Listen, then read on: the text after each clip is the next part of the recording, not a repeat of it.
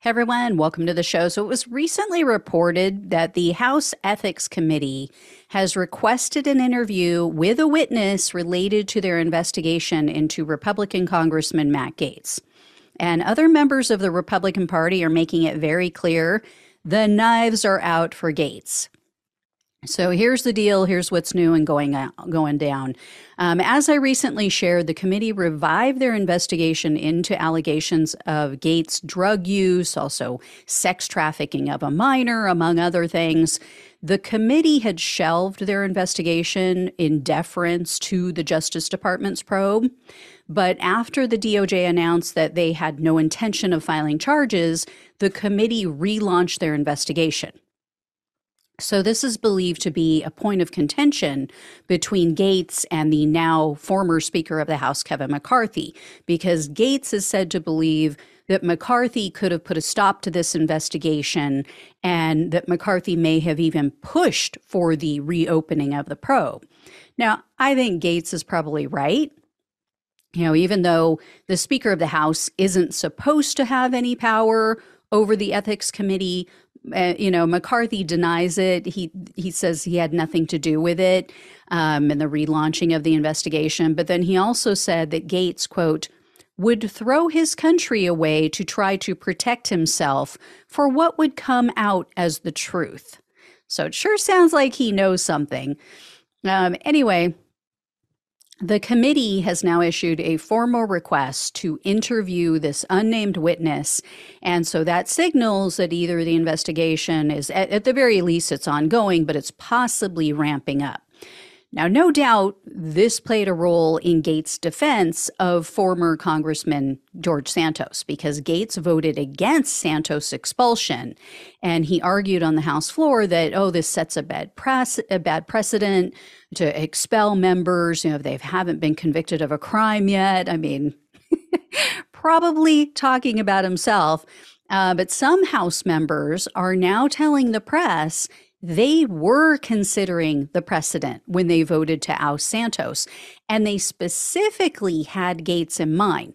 One House Republican spoke with USA Today, anonymously, of course, and this person said, quote, there were a number of people who voted to expel Santos with the express intent of thinking through the precedent there on what happens next.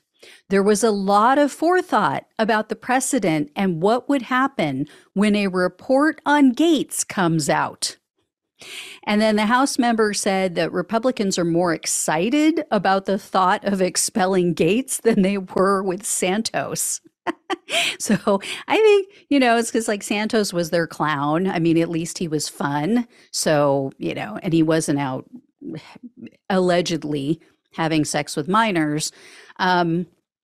And then they basically insinuated that Gaetz' fellow Republicans are hoping that this ethics committee report will be damning. They're hoping there's something in there so they can get rid of him. And then another member who spoke also anonymously told USA Today, quote, if there's anything in there that's bad, I can guarantee people will have their fangs out. He is hated in our conference. If he comes back as guilty in this ethics thing, I think he's in trouble.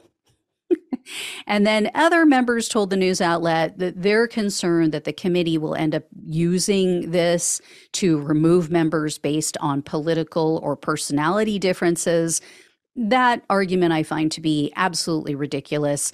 The committee is comprised of an equal number of Republicans and Democrats. They can't just make up ethics violations out of whole cloth.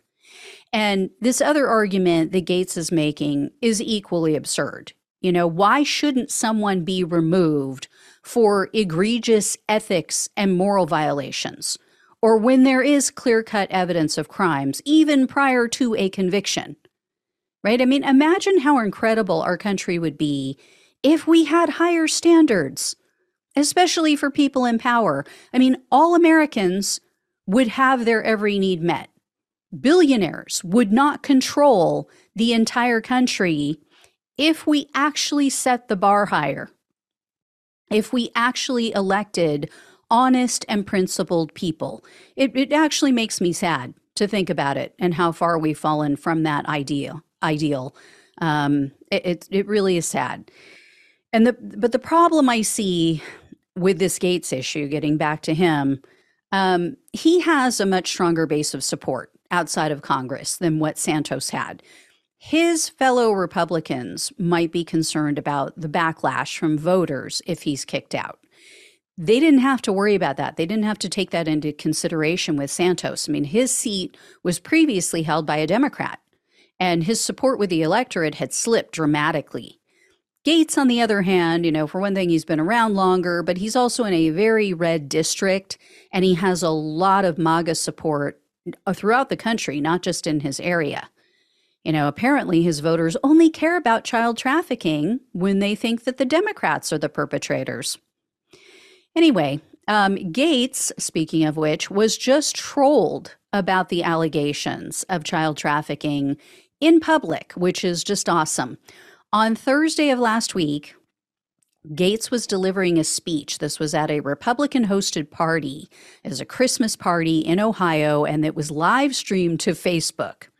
When his speech ended, there was a man with a GoPro camera who walked up to the mic, and he announced he had an award for Gaetz. So Gaetz goes up there, he's all excited. The man identified himself as, quote, Mike with the Strongville GOP. So that's an area in Ohio. Then he hands this award to Gaetz, and he congratulates him for, quote, your dedication using that money to allegedly pay underage girls to have sex with you. I mean, immediately the smile just drains off of Gaetz' face, and he was not happy. He was so pissed. And he just told the man, quote, oh, come on, man, you're so full of it. And then other people rushed up, and actually it looked like a security guard that grabbed him and like forcefully shoved him and pushed him off the stage. So I don't know who this guy is, but he's my hero now. And I just love Gaetz being embarrassed publicly. Anyway, I'll let you know if I hear any more. Thank you all so much for watching and listening. Please like, share, and subscribe. If you can donate, that is awesome, or leave a one-time tip or super thanks, depending on what platform you're on. All links are below in the description box on YouTube and the podcast. Truly appreciate all of you. Love you all. Take care. Talk with you soon.